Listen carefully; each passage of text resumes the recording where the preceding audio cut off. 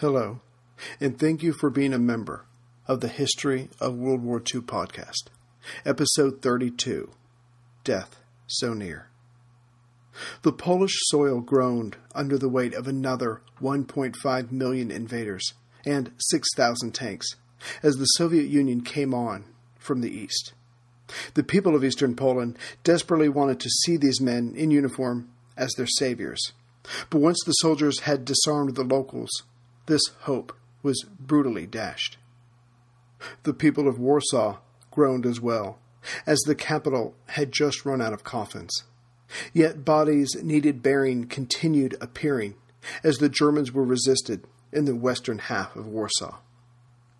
Soon, random mounds of dirt could be seen throughout the capital, as survivors buried the newly made corpses wherever they could. And as the medicine and ammunition started running out, these mounds of dirt, with handmade signs over them, quickly grew in number. The bombing of Warsaw went on daily. Buildings were brought down, lives lost, the rubble rose throughout the streets. Yet strangely through it all, the Barrison and Baumann Children's Hospital, located in the Jewish quarter, remained unharmed. Given the accuracy of the German bombers, surely Berlin had plans for the structure. The sole remaining radio station, Warsaw II, went off the air on September 21st. No more would the defiant populace hear the voice of Mayor Starzyński twice each day. Yet his very last message stirred their souls, like no other speech he had made. Quote, "I wanted Warsaw to be great. I believed she would be great. We drew plans, we pored over blueprints. We sketched Warsaw's future greatness. And I thought it would take 50 or 100 years to accomplish. But as I speak to you today, looking through the window, I can see in the haze of smoke and red flames that Warsaw is already great, a magnificent, indestructible, undaunting fighting spirit. And though in places where there are supposed to be brand new orphanages, there are now ruins, where there are supposed to be beautiful parks, there are now torn barricades littered with corpses. Though our libraries burn, though fires rage in our hospitals, it is not in 50 years, but today that Warsaw has reached the pinnacle of her greatness, defending the honor and pride of the entire country." Unquote. One can only hope that the mayor's speech lit the hearts of Warsaw's residents, because the next day, the city lost power. The day after that, it lost telephone and telegraph service.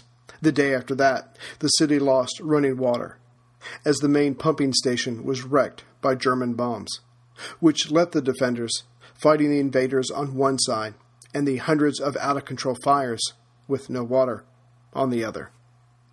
But as bad as the situation was in unoccupied Warsaw, the mayor and his supporters continued to fight. They were fighting for time.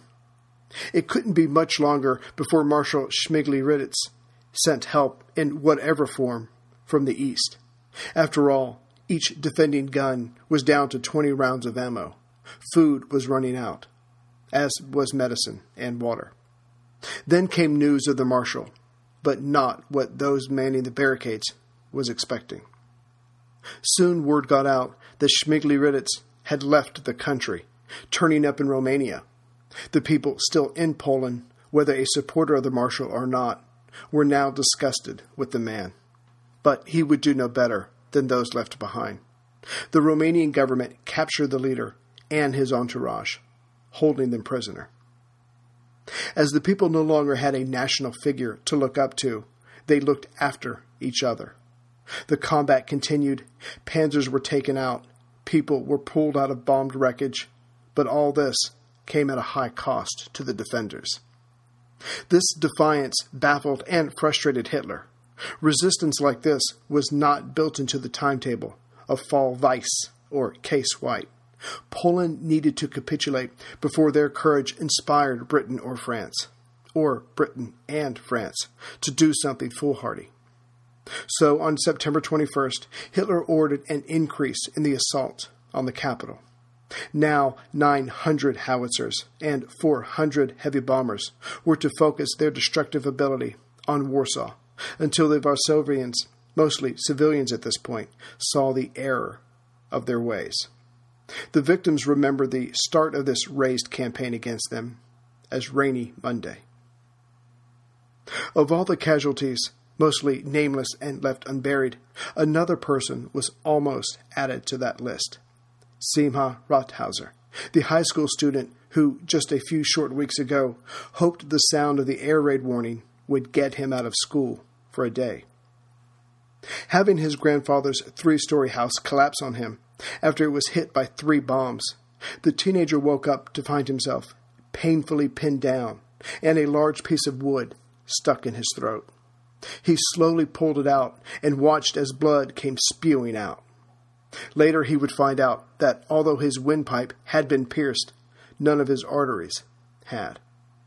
Now made slick by the blood, Simha made his way out of the wreckage, only 2 minutes later collapse into someone's arms. This stranger, who could have easily left him to die, instead carried him to a makeshift shelter. When Simha woke up 2 days later, he was told that his family's home was gone. But what's more, his grandparents, his 2 aunts, a cousin, and his 14-year-old brother, Israel, were gone as well. His world had now been reduced to his parents and his 2 sisters. Simha's story was replicated thousands of times over throughout the city, which could not defend itself any longer.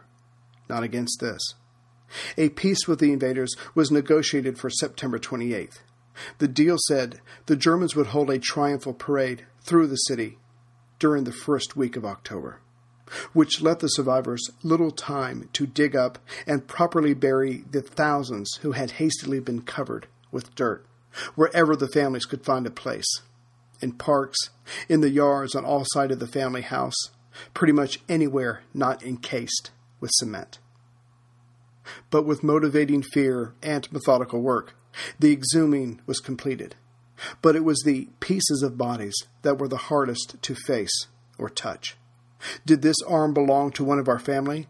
Just because it was found in the yard doesn't mean it's a relative. But it didn't matter now.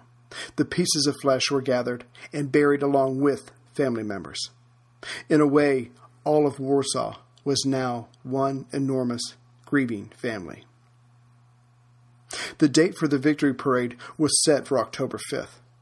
Yet the newly conquered and partially destroyed city was not fit to receive the victorious army. Something had to be done about this.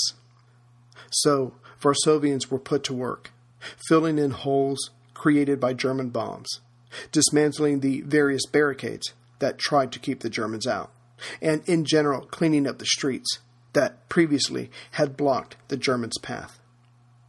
With cruelty in mind, older Jewish men with long beards and Kaftan frocks were chosen or coerced more than any other group for the dirtiest and hardest of work. As the elderly men were put to work, German news camera crews started jumping out of nearby trucks to film the gruesomely humorous work. These films would be shown throughout Germany to show everyone that the days of Jewish domination were over. A white ribbon was to be cut at the beginning of the parade, a ribbon brought from Germany especially for this occasion. But the highlight of the ceremony was when Hitler himself would arrive and drive through these very formally defiant streets to award medals to the bravest of his men. On October 1st, per the capitulation, German troops entered the city and took control. And once they were in, it was clear to all that it was time to celebrate. Finally, after years, decades even, Poland no longer existed, but was, as it should be, simply additional land that belonged to either Germany or Russia. Although the large metropolis was heavily scarred, some places completely destroyed, its people running low on every kind of supplies, the lights suddenly switched on at their major hotels. The Bristol, the Hotel Vienna, the European, suddenly burst into light, sound, and champagne, as portable generators were brought in to allow the conquerors to toast their success. The champagne came from broken-into cellars. As for the people that had just lost their country, and most likely friends or family members, those that returned to the capital from the east, after all, the war was over, now found their homes were either damaged, destroyed, or taken over by others whose homes were damaged or destroyed. It quickly became a time of scavenging for those able to walk and carry, and for the women, well, the younger of them, to sell their bodies to the German soldiers. At least their money was worth something. The currency of Poland had lost 4/5 of its value since September 1st. As the Varsovians were made to clean the streets and take down all flags or banners of the former Poland, the Germans were busy, when not partying at night, stringing up their banners and standards. They were hung everywhere, by the hundreds. After all, the Fuhrer was coming.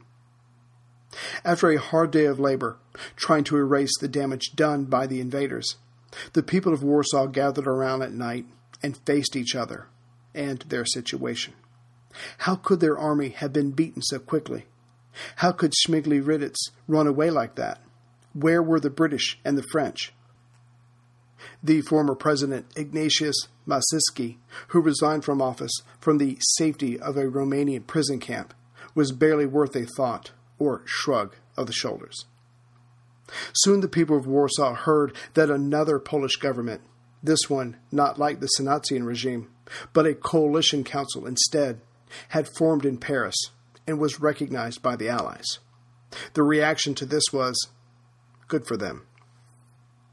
As the National Socialists had become masters of the capital, just like Stalin's men in Russia, and Mussolini's, but less so, in Rome, the Germans quickly put up posters on the bombed-out houses that read, "England, this is your doing," with the picture below was of Prime Minister Neville Chamberlain, dressed in his tails, with his back to a burning house that represented Poland.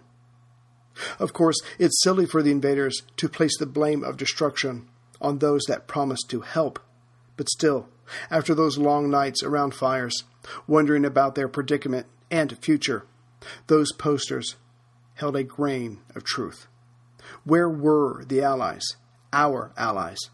Even though the fighting was over here, were they rising up and destroying the German war machine somewhere else, with the idea of fighting their way to Poland? The truth, when it was discovered, left the people feeling hopeless. On the morning of October 5th, Adolf Hitler flew into Poland.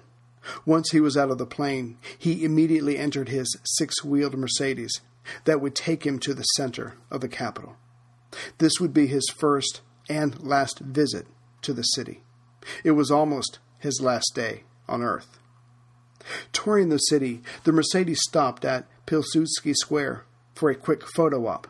The square was just 2 blocks from the Jewish quarter. Pilsudski Square got its name from the Polish hero who helped fight back communist forces at the gates of Warsaw in the 1920s. But now the square was renamed after the hero of Nazi Germany. The motor tour ended several hours later. The people of the city warned to vacate all buildings on the Führer's route and to stay away from the windows or be immediately shot. Then the black Mercedes pulled up to the viewing stand, where Hitler got out, climbed up the steps, and launched into his speech of German might and Europe's future. The two were to be closely intertwined. Many of the Poles that risked glimpsing the German leader assumed someone would make an attempt on the man's life. Surely there was a pile of dynamite or explosives under the reviewing stand, right? Someone was just waiting for the best moment to detonate it. But there was nothing under the stand except dirt and concrete. The bomb, very much real, consisting of 500 pounds of dynamite that was to kill the Nazi leader and gain vengeance, the Polish were way past justice, was actually buried at the intersection of New World Street and Jerusalem Boulevard. As the Varsovians knew, Hitler's car would have to drive over to reach the city center. But the leader of Nazi Germany, the architect of so many deaths for the next 6 years, did not die that day.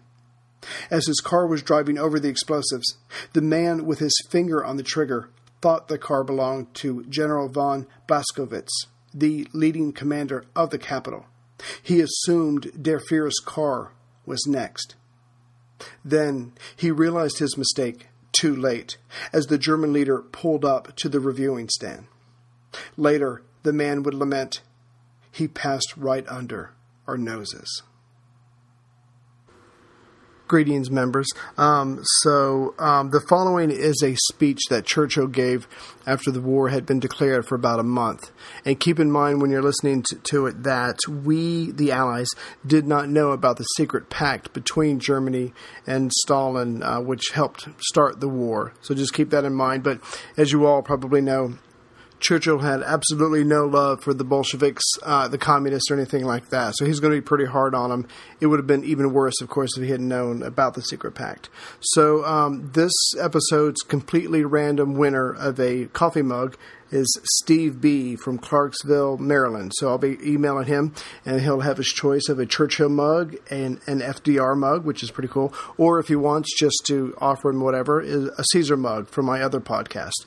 My favorite from that one is coffee, no worse enemy, no better friend, which was what was written on Sulla the Dictator's gravestone. That's how he wanted to be remembered. So I will be contacting him. I will put out the second membership episode of this month very soon, definitely before the end of the month. I hope everyone in these states has a great Memorial Day weekend, and I'll see you as soon as I can with the next episode. The British Empire and the French Republic have been at war with Nazi Germany for a month tonight. We have not yet come at all to the severity of fighting, which is to be expected. But three important things have happened. First, Poland has been again overrun by two of the great powers which held her in bondage for 150 years, but were unable to quench the spirit of the Polish nation.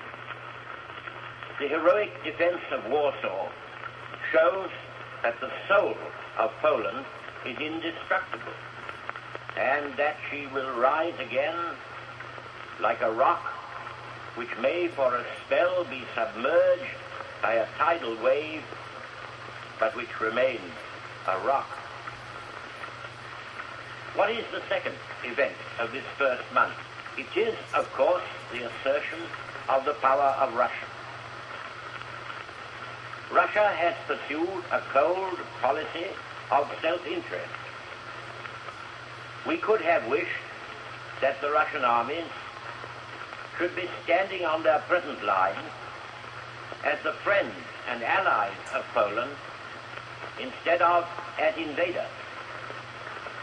But that the Russian armies should stand on this line was clearly necessary for the safety of Russia against the Nazi menace. At any rate, the line is there, and an eastern front has been created which Nazi Germany does not dare assail. What is the third event? Here I speak as First Lord of the Admiralty, with especial caution. It would seem that the U-boat attack upon the life of the British Isles has not so far proved success. It is true that when they sprang out upon us and we were going about our ordinary business with 2,000 ships in constant movement every day upon the seas, they managed to do some serious damage. But the Royal Navy has immediately attacked the U-boats and is hunting them night and day. I will not say without mercy, because God forbid we should ever part company with that. But at any rate, with zeal, and not altogether without relish. And it looks tonight very much as if it is the U-boats who are feeling the weather, and not the Royal Navy or the worldwide commerce of Britain. A week has passed. Mr. Churchill then went on. Take over here. Directions have been given by the government to prepare for a war of at least 3 years. That does not mean that victory may not be gained in a shorter time. How soon it will be gained depends upon how long Herr Hitler and his group of wicked men, whose hands are stained with blood and soiled with corruption, can keep their grip upon the docile, unhappy German people. It was for Hitler to say when the war would begin, but it is not for him or for his successors to say when it will end. It began when he wanted it, and it will end only when we are convinced that he has had enough. We may remember the words of old John Bright after the American Civil War was over, when he said to an audience of English working folk, "At last, after the smoke of the battlefield had cleared away, the horrid shape which had cast its shadow over the whole continent had vanished and was gone forever."